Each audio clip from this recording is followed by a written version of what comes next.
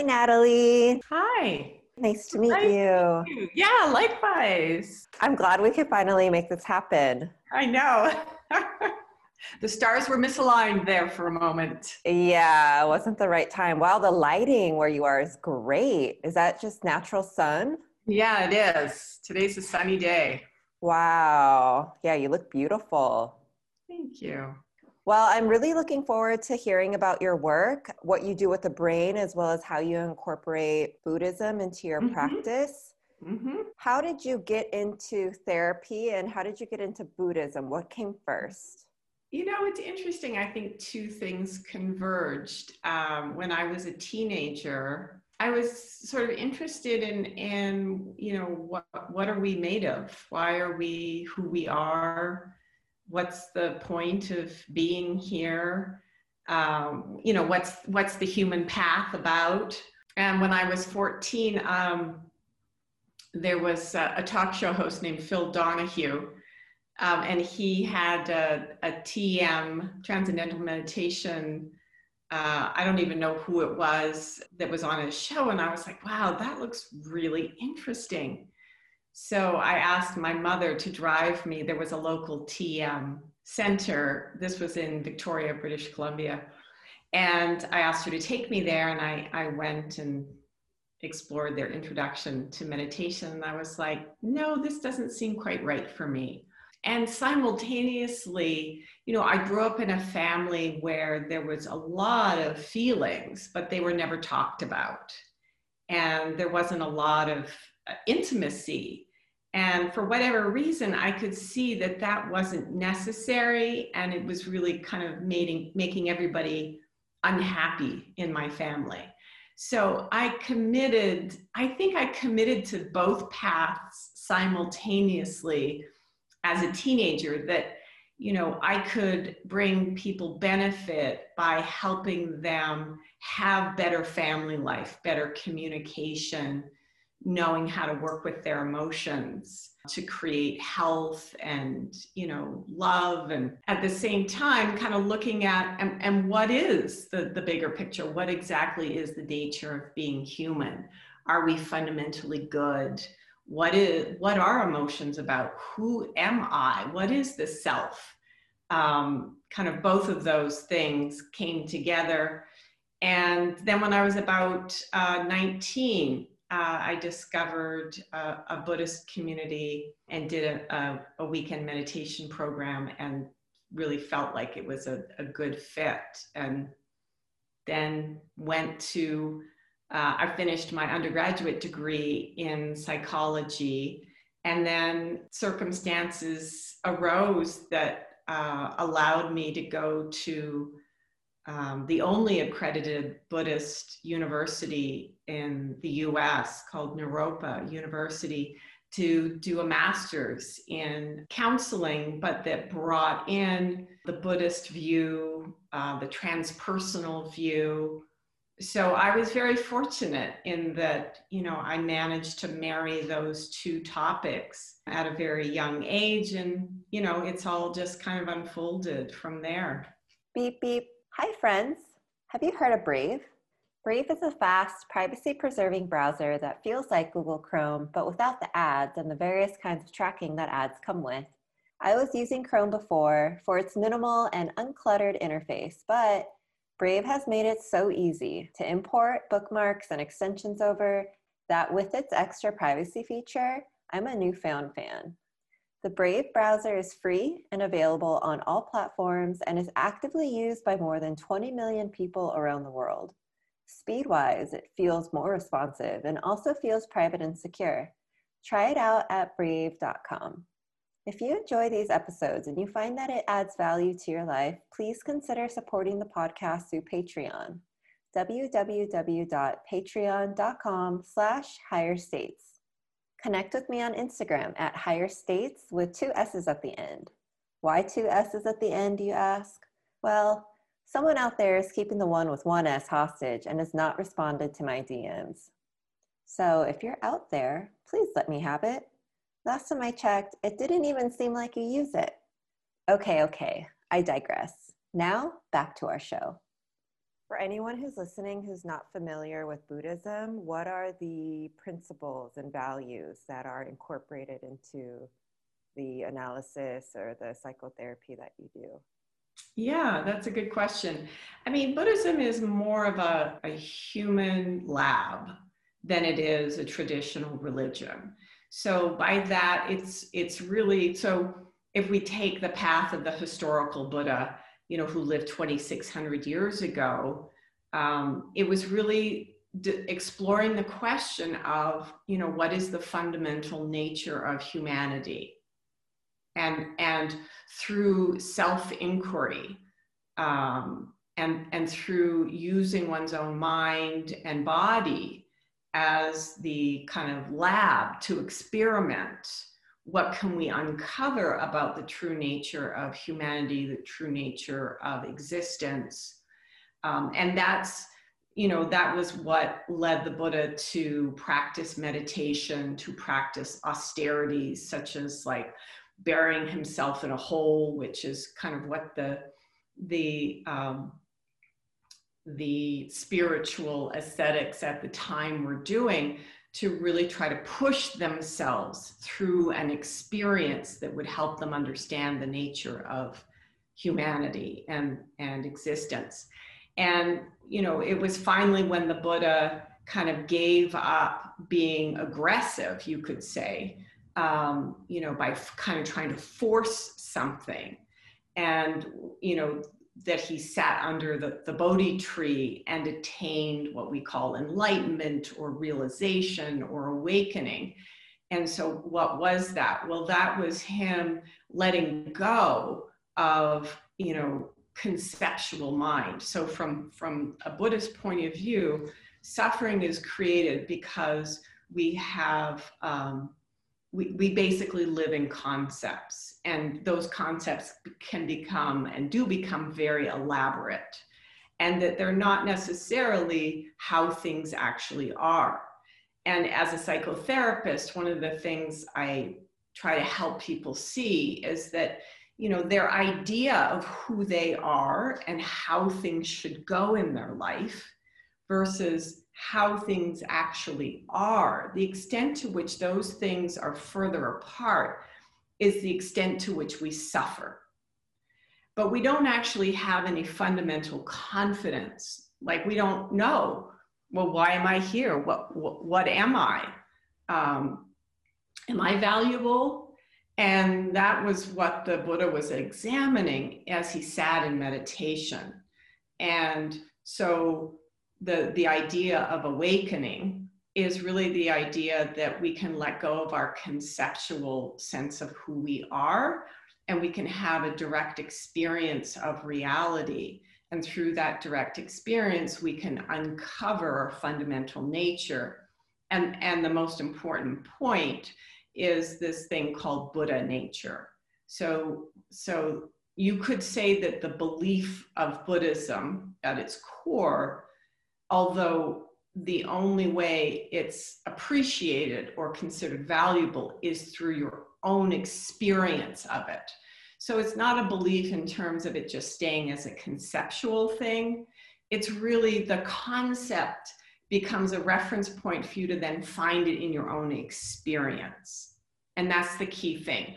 So what is Buddha nature? Buddha nature is ultimately the understanding through experience that your nature is wholesome, or as Trungpa Rinpoche said, that there is fundamental sanity.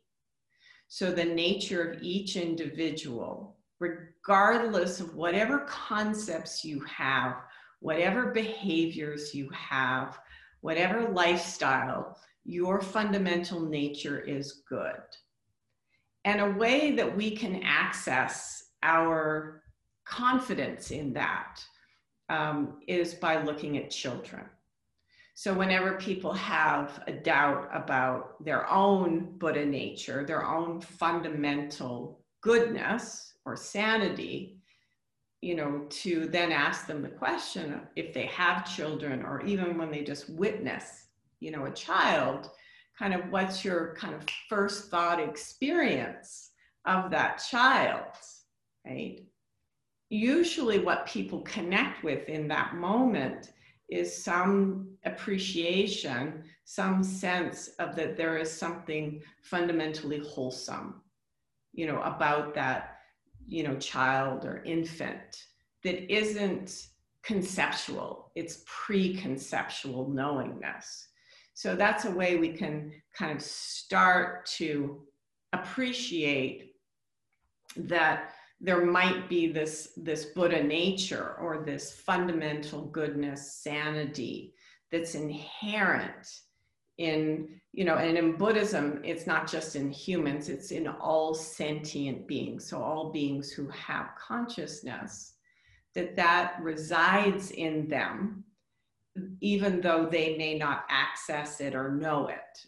And the analogy that's often used is like the sun with clouds, right? So, you can be at an airport and it's like a cloudy, rainy day and kind of, right? And you get on the plane and the plane ascends, right? And it goes through the clouds and then all of a sudden, right?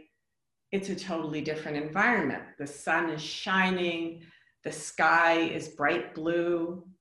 And that analogy of the sun and the clouds is used to talk about our fundamental nature and then our experience of ourselves. So clouds are basically our concepts, our dualistic creation of our experience. And so in Buddhism, the path to recognizing Buddha nature is the path of meditation. So it's very interesting when you stop and think about, well, what exactly is meditation practice in its most fundamental form? It's sitting and being, right? It's a being activity, not a doing activity.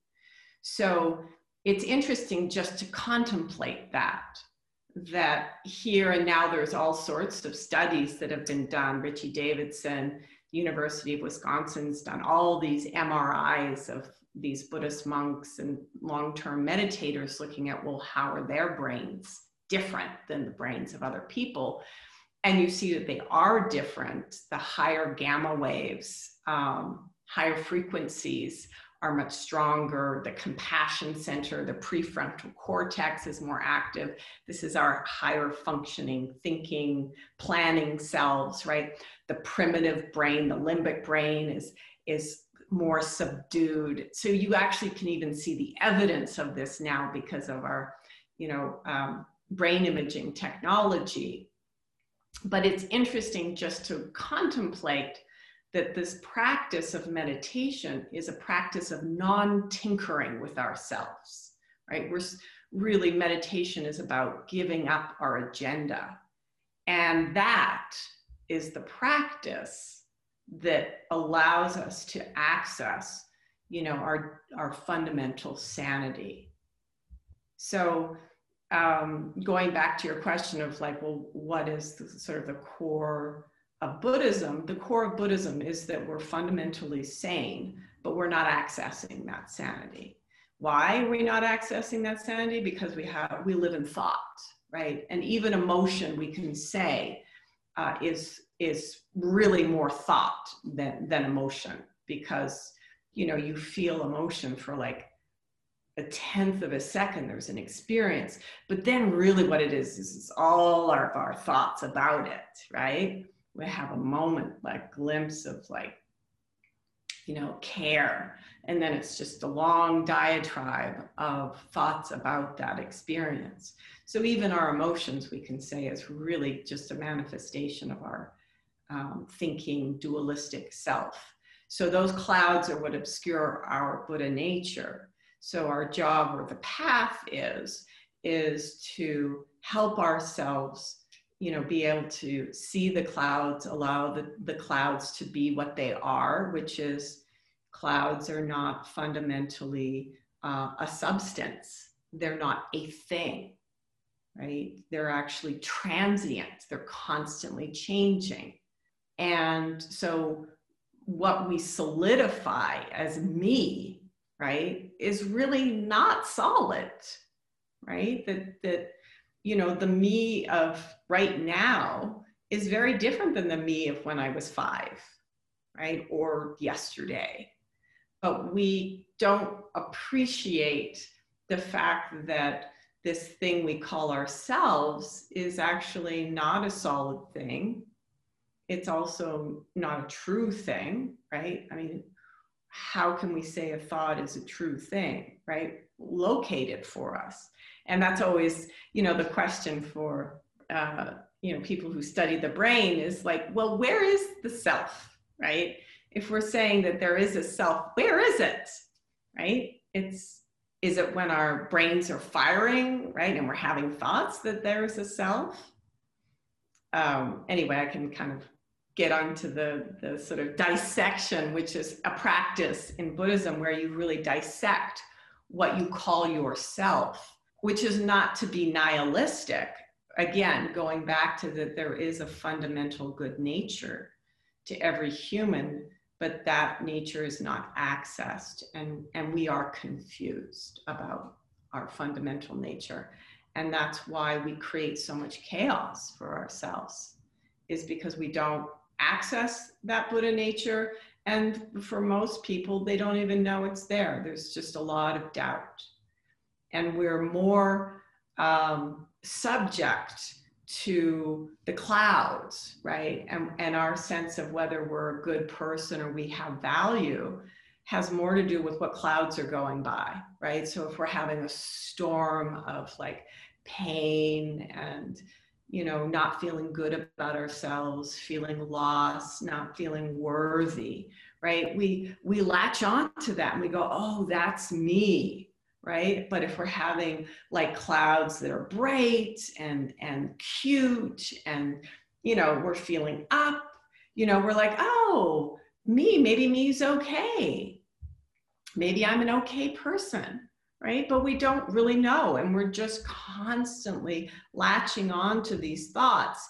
And that is, from a Buddhist point of view, why we suffer. We suffer because we don't know what to look to tell us who we are. And we, don't have a path, right? We're all just sort of like, well, maybe if I change my diet, right, that will be, a good thing. Or maybe if I start volunteering, or, maybe if I make more money, or, but basically we don't know. And that uncertainty, is a source of a lot of our pain. I'm just like going all over the place here. Yeah, that's great. What I really appreciate about Eastern way of thought, and as well as indigenous or native of any kind, is that it always brings back the pathway to the true self through their practices. And I feel in Western society, that's something that we're missing. Mm-hmm. So I love this approach of bringing that holistic point of view mm-hmm. for us Westerners to navigate our lives. And the more we do this, like you said, the less suffering, the more understanding, the more compassion and acceptance of self. Because here in the West, there is nothing that does that. The core really is capitalism. And capitalism really is to make you not like yourself, so you buy certain things, so your sense of esteem becomes greater because you have this thing, this attainment, which is the opposite of what all native traditions say. You have everything you need, basically, is the core principle and root.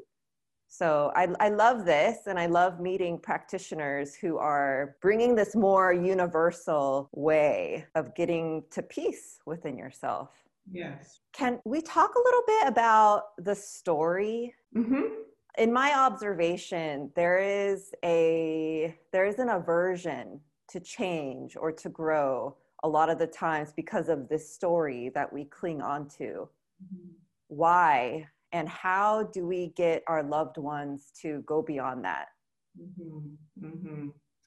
Yeah, I think that's a very important point you bring up, which is attachment, right? So this is kind of one of the challenges of you being human, is that we get very attached to things.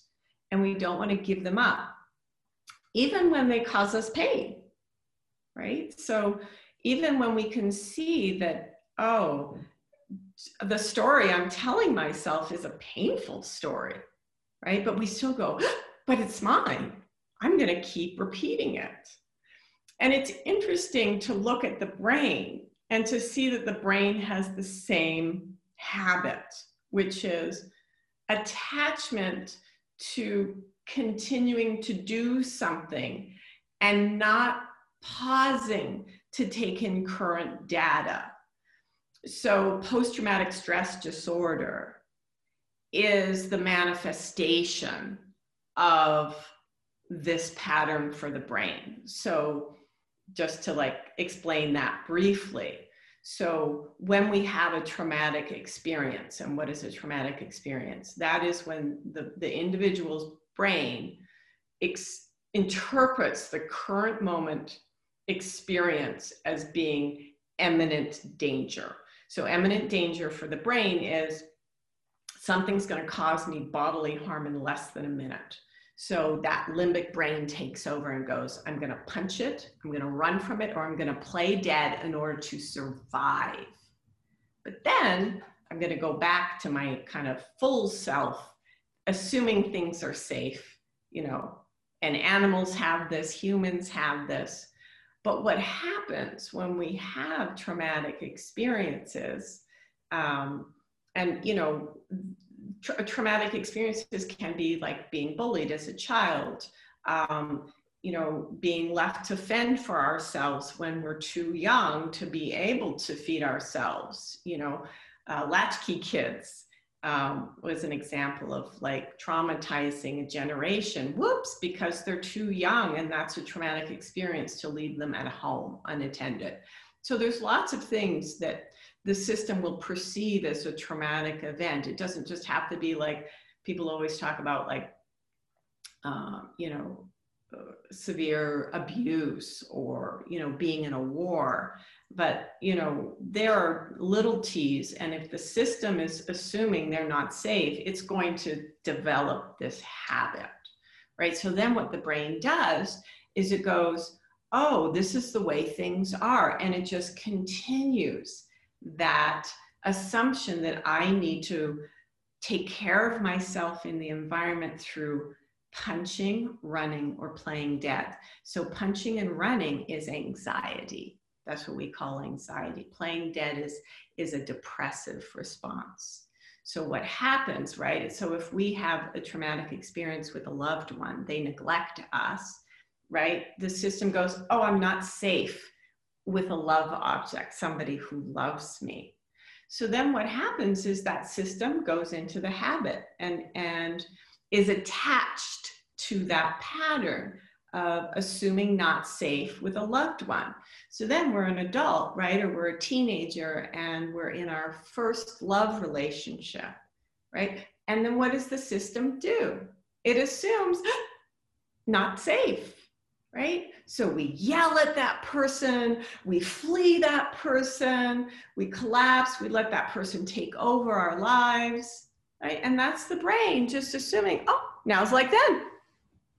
Love object not safe. I'm going to strategize with my limbic, primitive reptilian brain, and I'm going to punch it, run from it, or play dead as the strategy to be in this situation. The brain doesn't go, oh, pause, wait a minute, but is really now like then? Really? Is this, you know, person who loves me really like the parent who neglected me? Right? The brain doesn't do that analysis. It just goes automatic, that automatic attachment.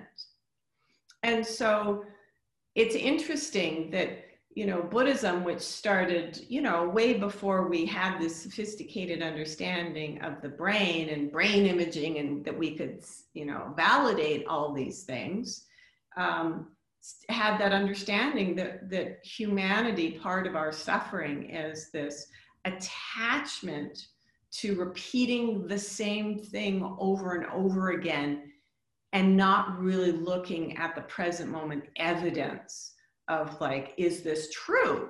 Is this real? right? Is this really meaningful? And so that is the challenge, both in psychotherapy and from a Buddhist point of view, walking the Buddhist path, is to recognize we get attached, and that attachment is our suffering. That moment of grasping is the moment we're recreating suffering. We're recreating confusion. We're not seeing things for as they actually are in that moment. And in the same way, when we're telling ourselves that same story, oh, I can't trust my partner. They're going to betray me. I know it.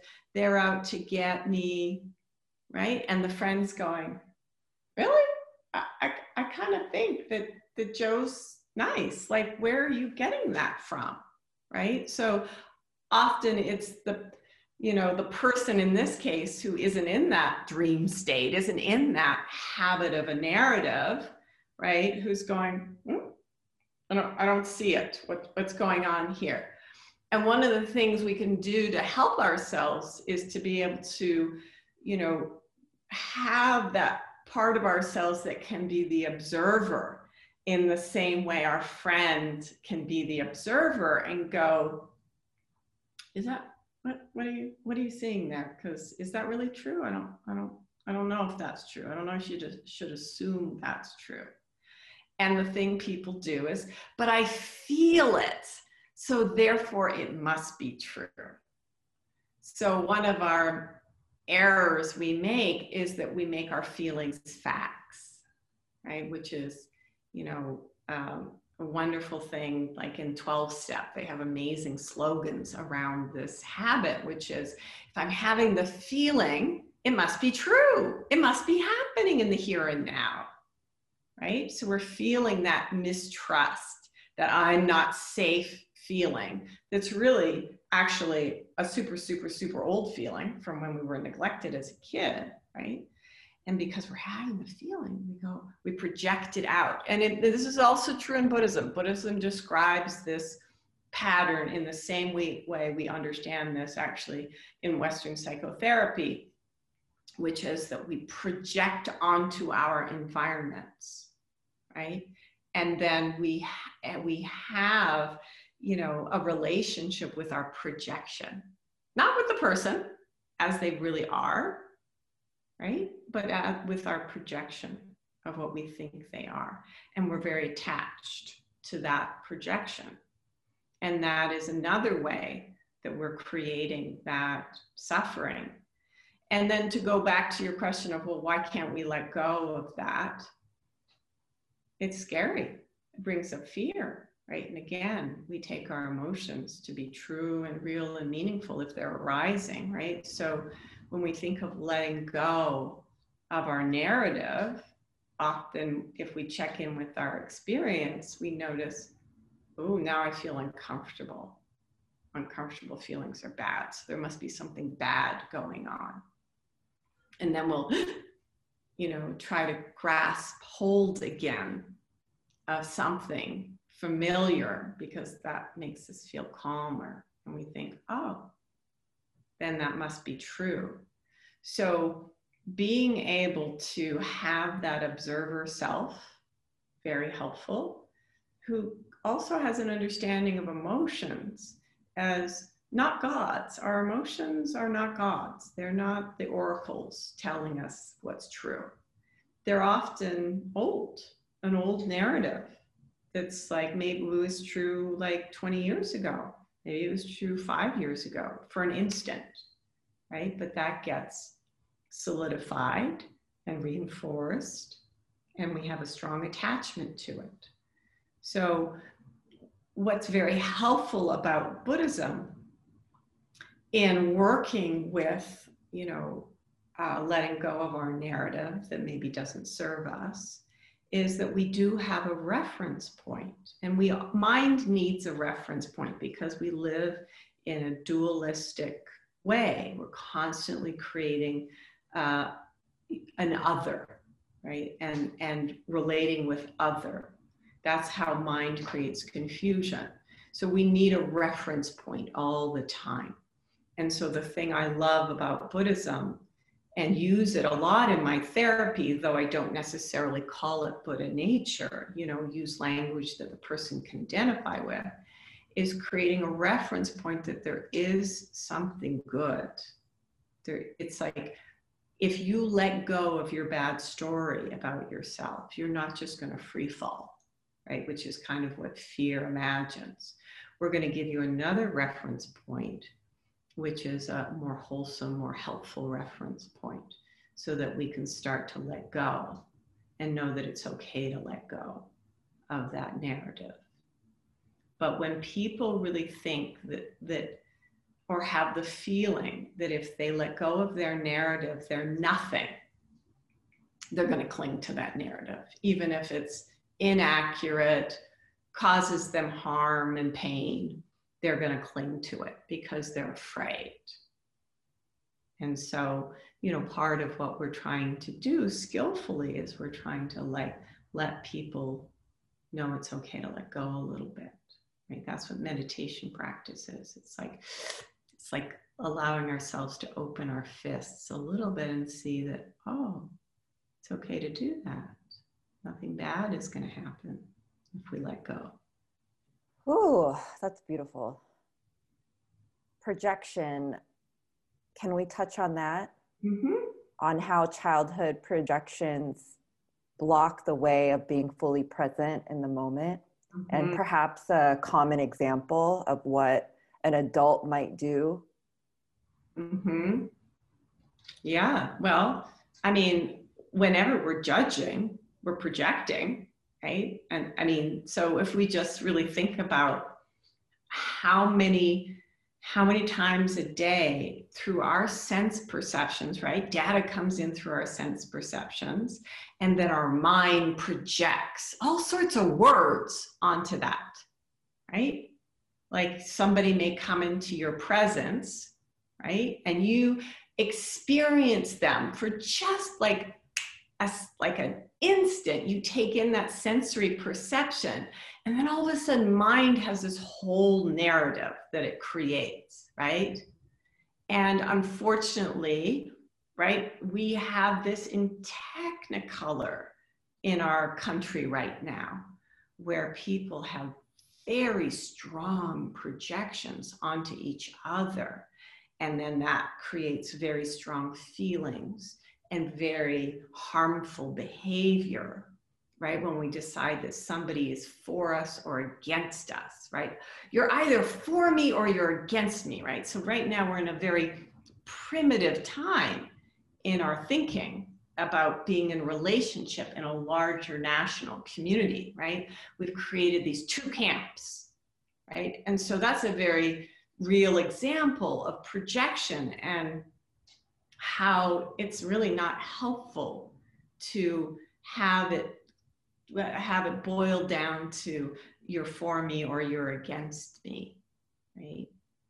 And so, that then determines whether or not we're going to be open to that person or closed to that person, right? We're going to like that person, we're not going to like that person, based on our own mind. Nothing about the actual knowing that person. We only took in 10 seconds, if that, probably half a second of data when this person came into our presence, and we decided, oh, you're in my camp or you're not in my camp, right? And then we have this whole elaborate way we're going to relate with this person, really just solely based on our minds and what our minds project, right? Are you my kind of person? Or are you not my kind of person? Right? We think we can't tolerate, other, whatever other is, different, unlike us, something we don't have an immediate story about. And that's, that is probably, I just had a session with somebody where we were talking about this in friendship. My client got the vaccination, and her friend immediately had a judgment about that. That was bad, right? Right? Our judgments are also a form of aggression, right? I know what is right and what is wrong.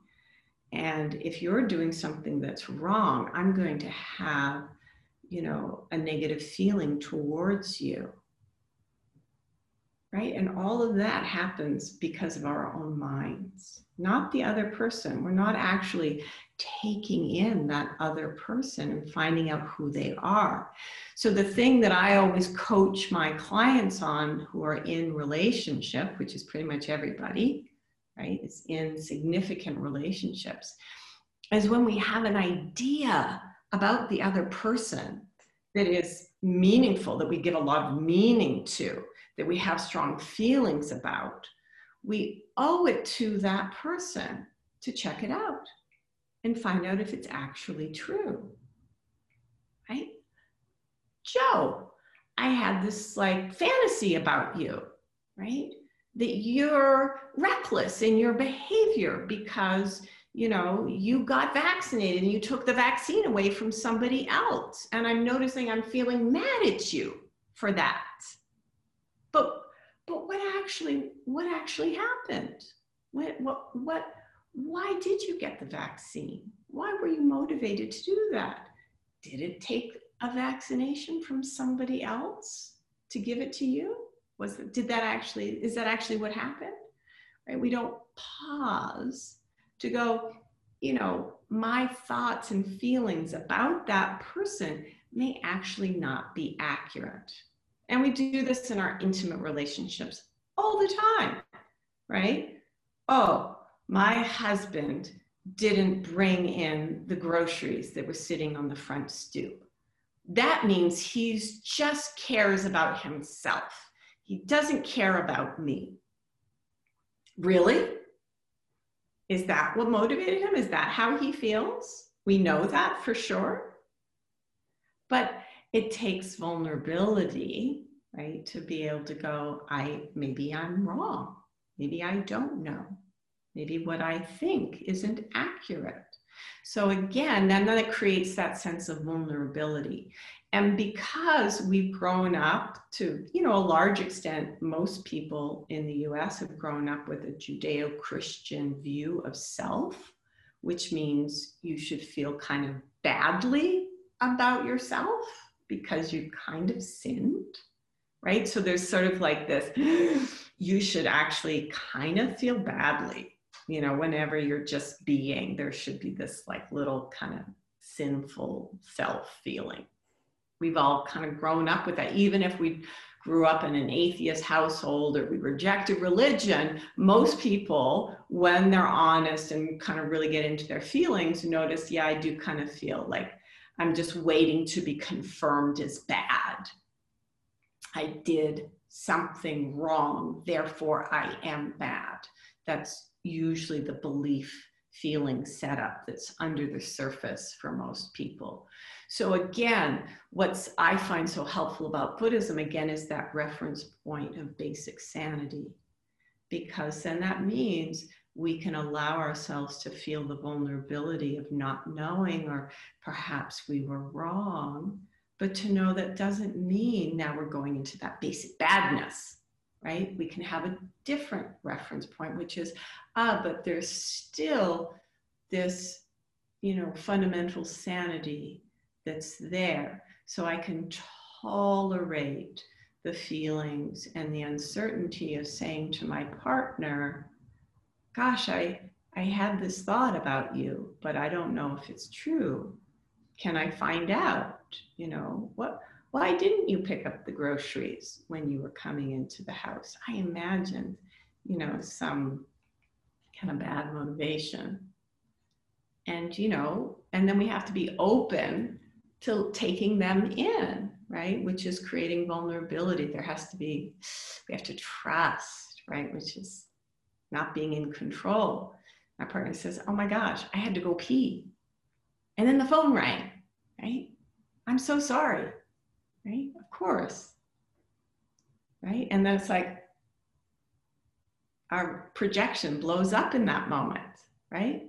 And then usually what happens is we get confirmation that we are loved, right? And that's the the other thing is that usually when we take the time to be vulnerable and open and really try to take in the present moment, right? Who is this person in the present moment?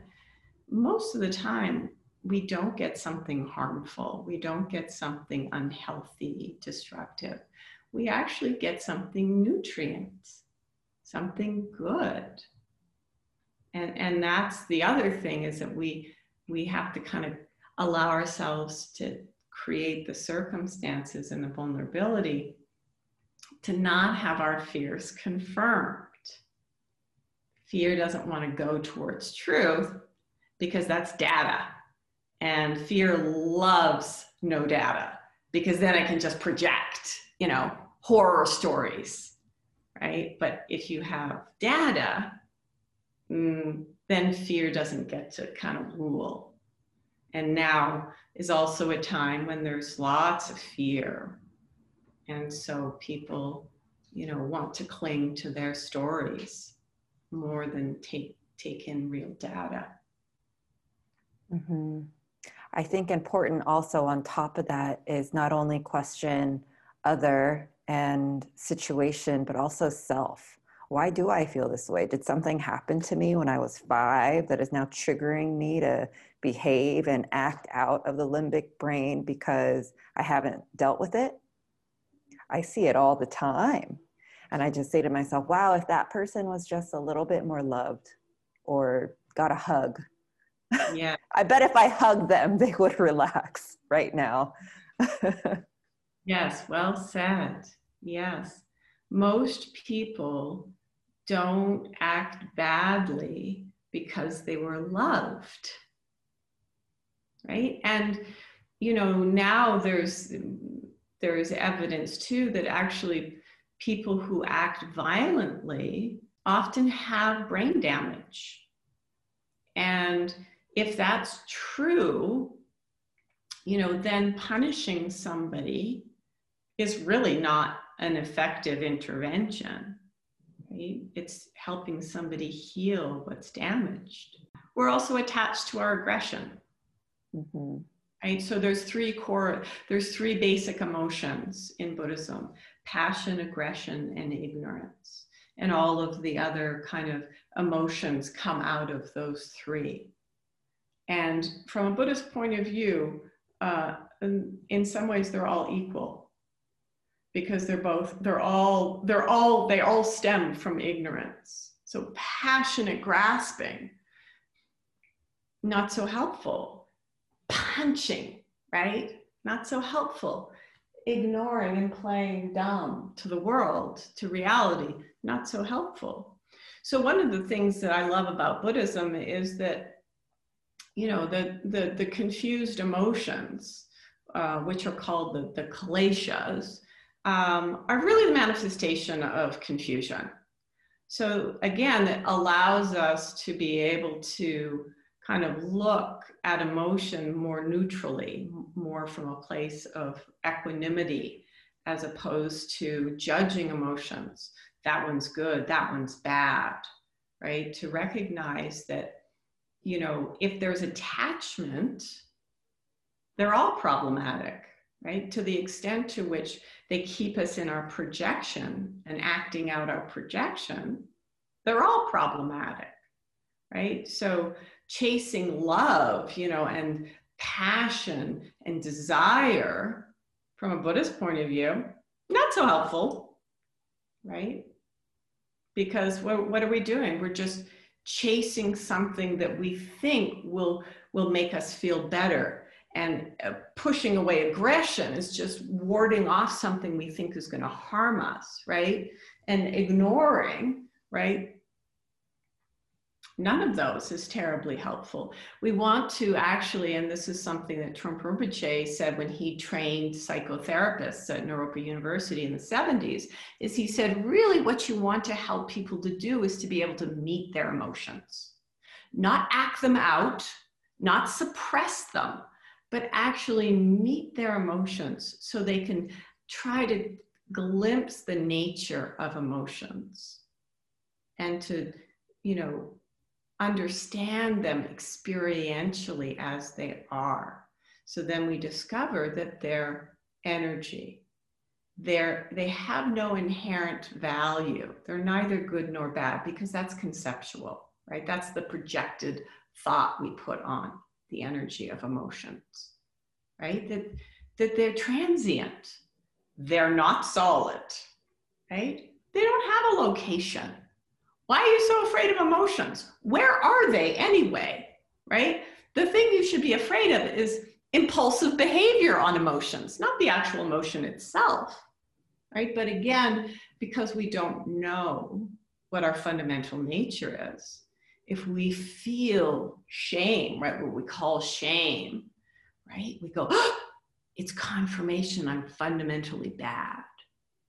Right? So now we're so afraid, and we're going to do everything to ward off that feeling, because we don't want that confirmation of being fundamentally bad. Right? So this is, in Buddhism, right, we're dissecting all of this, right? Well, wait a minute, hold off a second. But what actually is happening in the present moment? Well, I have this sensation in my body. Oh yeah, it's sort of like a tingliness, or, kind of heavy. Oh, okay. And then my mind calls that shame. And then I have this whole story about what shame means. Oh, shame means I'm a bad person. I'm not worthwhile, right? But going back to your thing about the narrative, right? And then we believe that's true. Oh, why? Right? We don't question that. And a big part of the Buddhist path and big part of good psychotherapy is looking at things and questioning them, right? And examining it.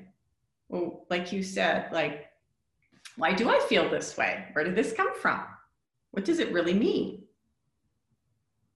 And through that examination, right, we don't uncover something fundamentally bad. Nobody ever does.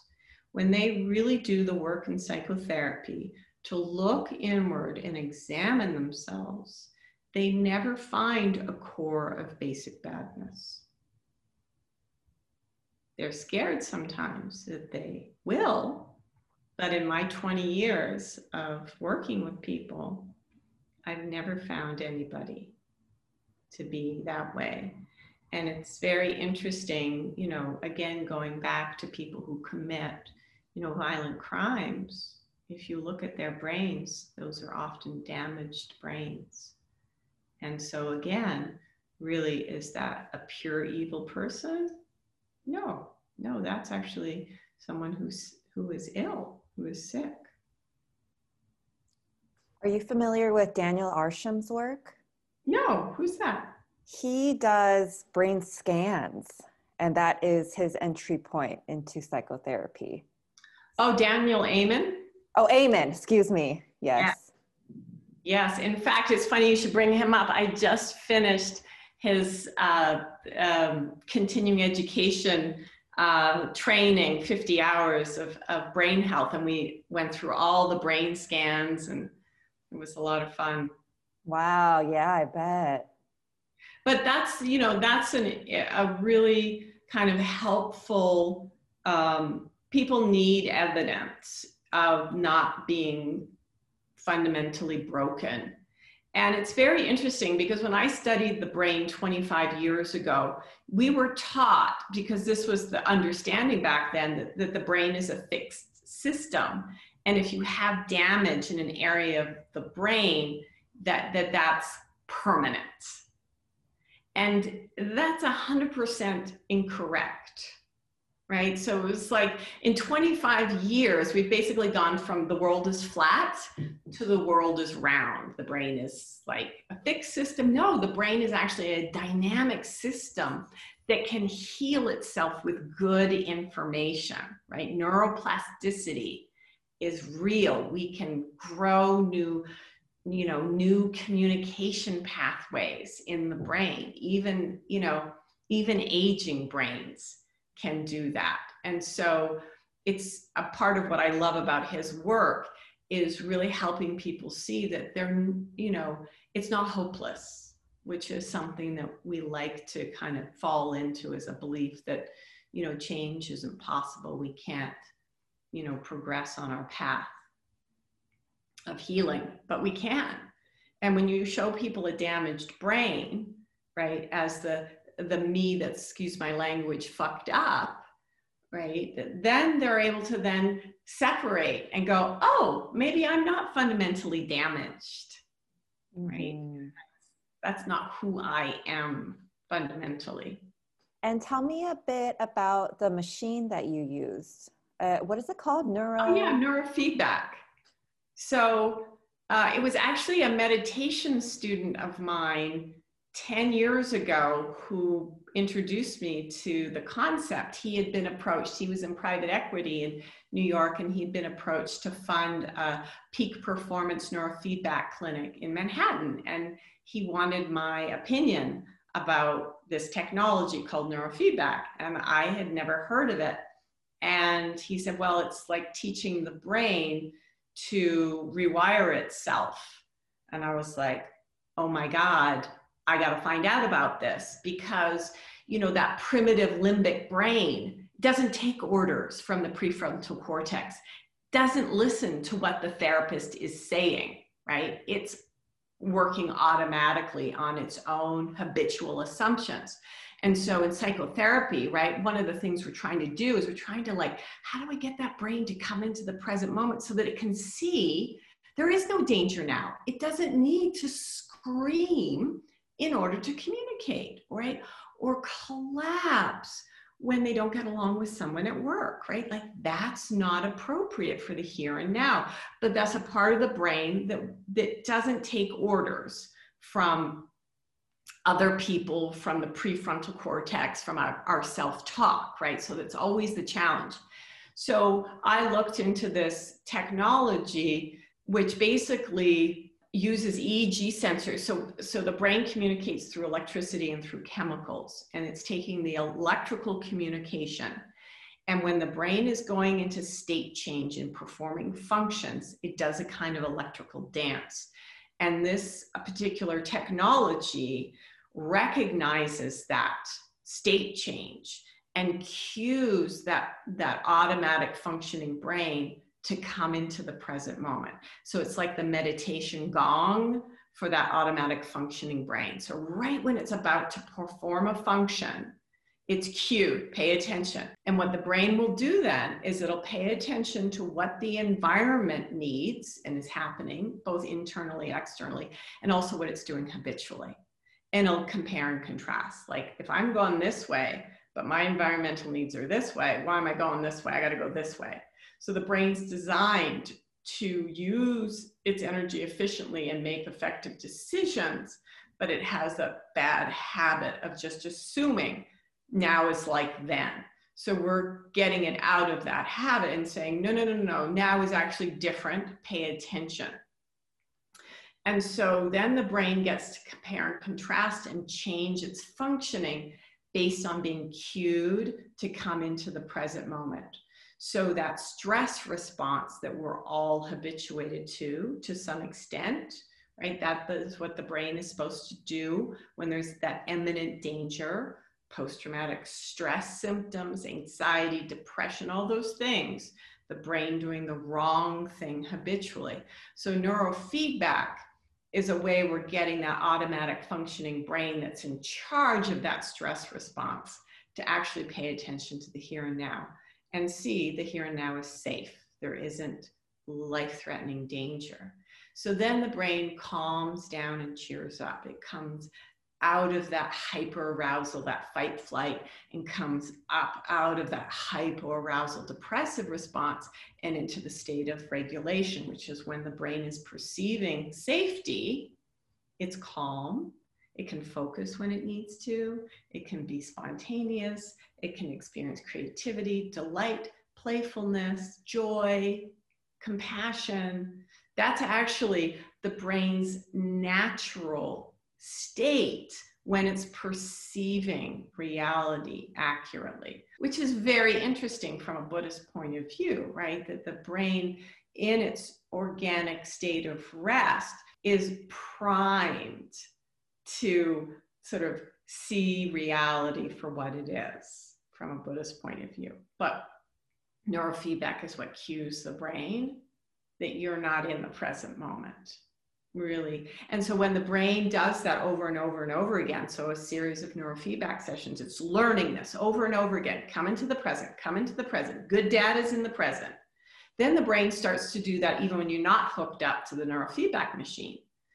And when it does that sort of continuously, that's when we see people really, shifting in their nervous system and being able to be calm and grounded and open and responsive rather than reactive.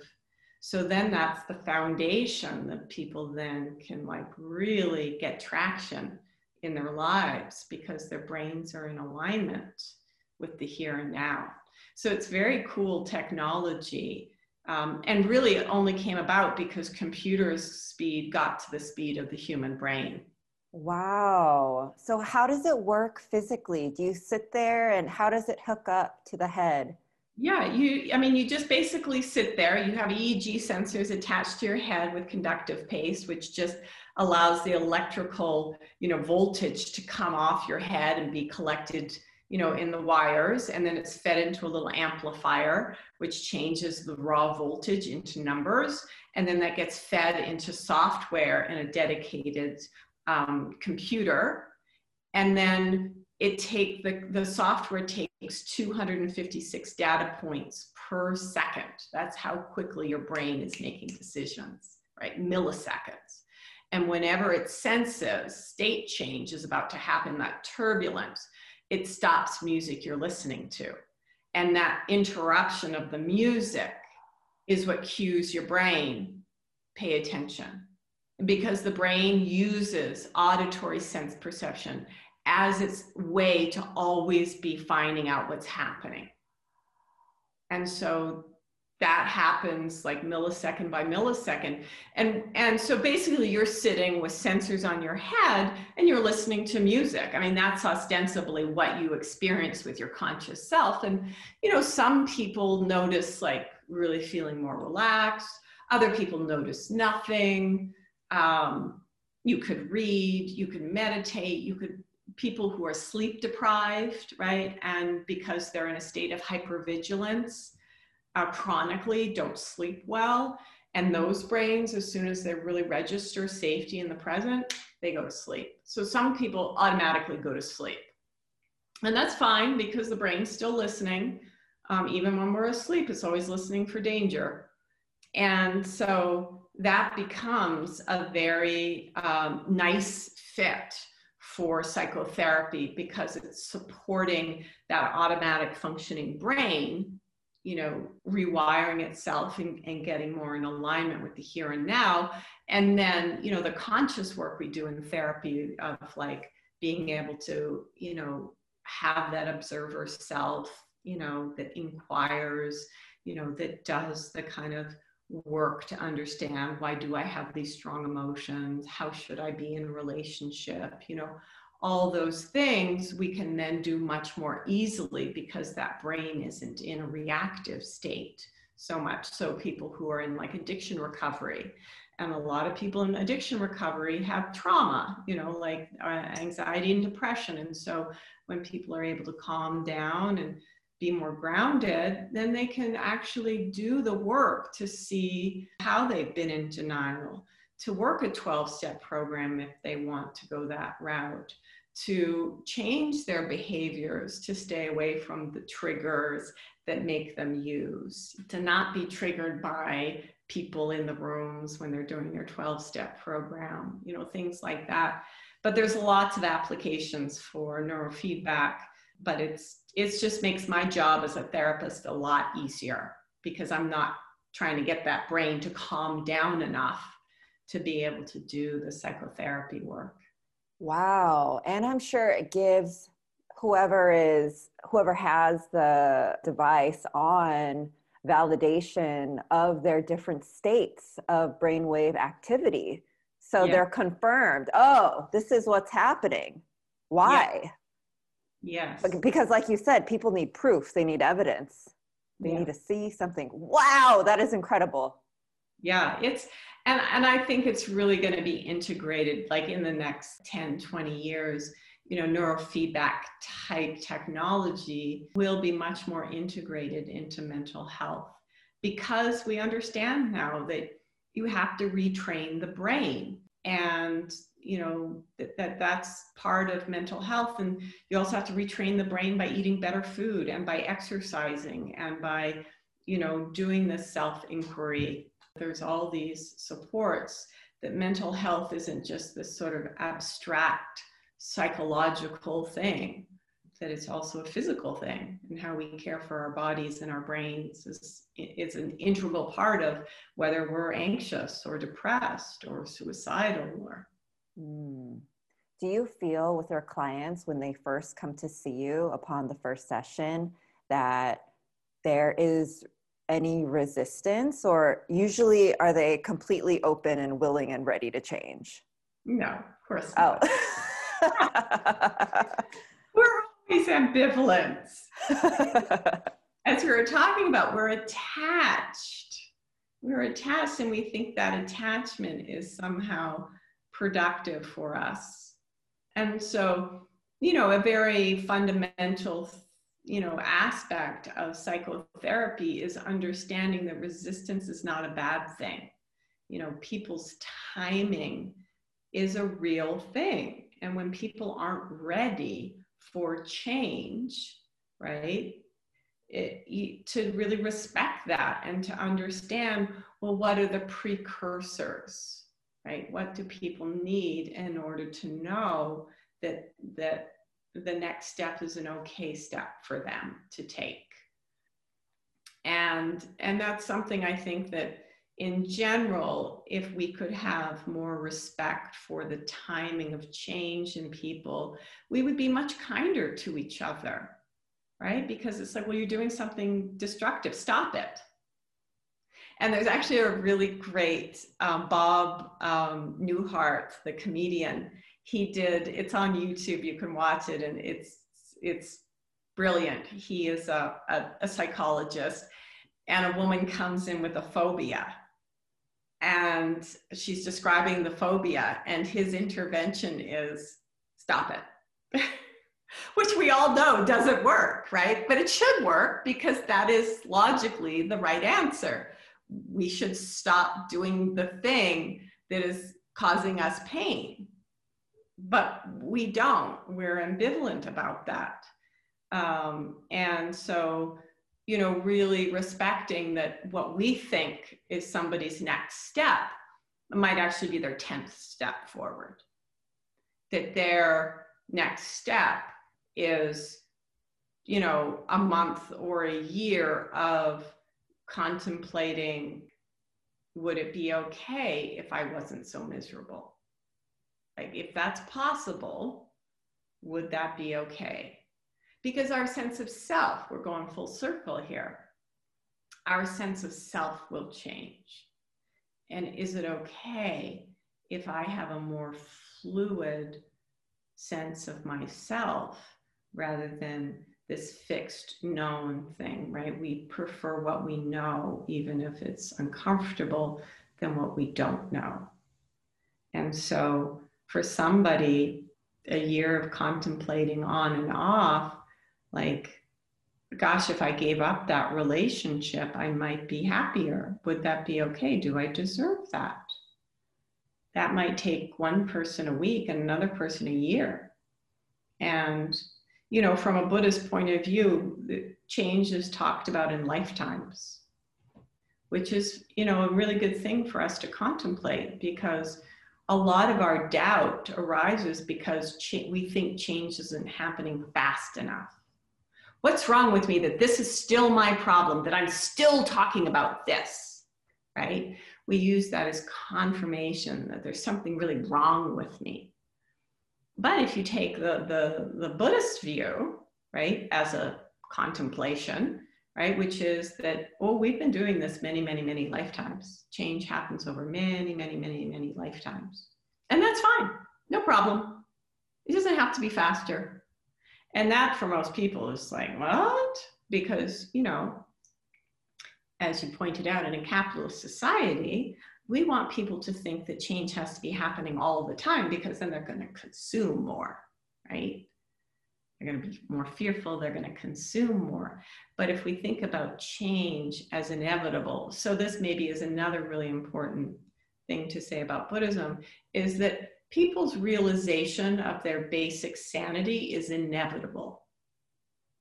Nobody doesn't reach that conclusion eventually. So if we just try that on, right, of like everybody inevitably, even if they do nothing in this lifetime, quote unquote, they're still on a path to inevitably realizing and living in fundamental sanity, which is fundamentally clear seeing, omnipotent, all-knowing, all compassionate. Everybody is inevitably moving towards that. If we just try that on as a belief just for a second, right? We just relax for a second. So, you know, in Buddhism, it's sort of, it's not about being dogmatic. It's about kind of it's more about skillful means. What does each individual need in order to take their next step on their path to, you know, you could say relaxing into their fundamental sanity? But everybody's different. Everybody needs something different. It's not a like one size fits all tradition.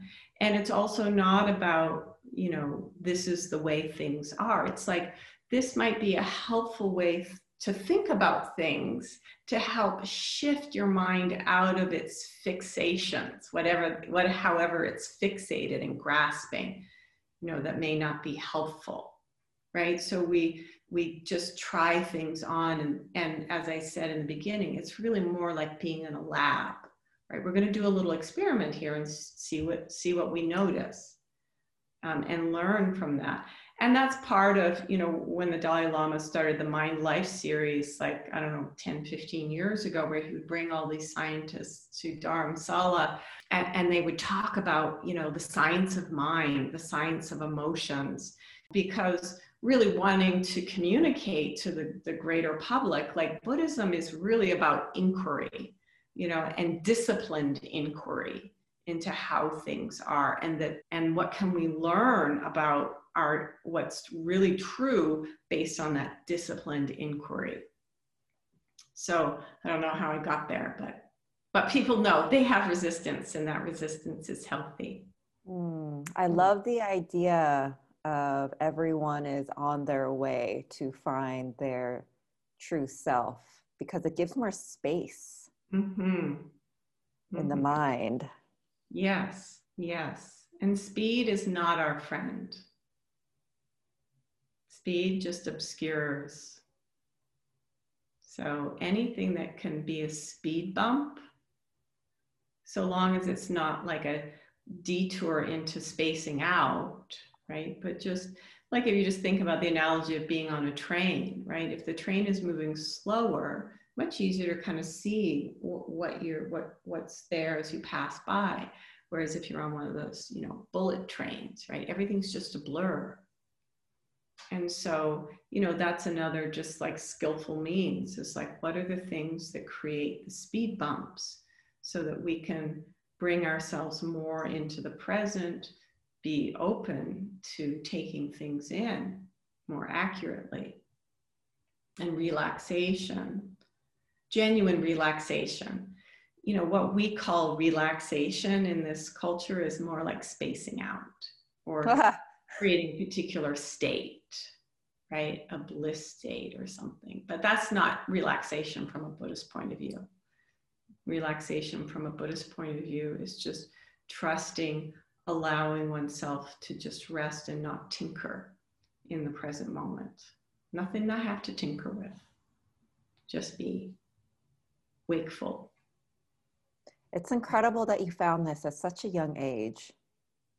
It is an interesting, I have contemplated that it is a little odd, and I'm very thankful that, for whatever reason, I had the thought of meditation at such a young age. And I think that's part of why, I talk to other people and share this, is because I do have a slightly unique, orientation, and have done many meditation retreats and spent the time doing these things. And so can share it with other people, who are busy and living their lives and don't necessarily have the time to do these things, to be able to share with them, here are some things that might be helpful based on my unusual orientation to meditation and the nature of mind and what I consider fun topics. Yes. I mean, you were really dropped a gem as a youth. It's incredible. It's a gift. Mm-hmm. Yes. Yeah. But it's interesting. It also came out of seeing suffering. So I saw my father really suffer with not being able to relate with his pain from his own childhood. And, really seeing like, that's, is that really necessary that we have to hang on to that pain? Or is there something we can do so we can let that go and be more at peace, to use that word? So I think that's probably the other motivator for me is, is the question of like, well, is this amount of suffering necessary? Is this level of confusion necessary? Is this like all there is? Is this the human condition? And, having the open mind that maybe that's not all that is, right?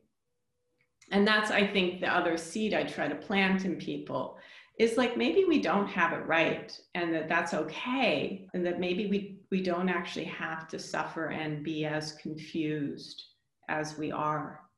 That maybe that's just a kind of like mistake that's happening, and that we could correct that in a non-aggressive way.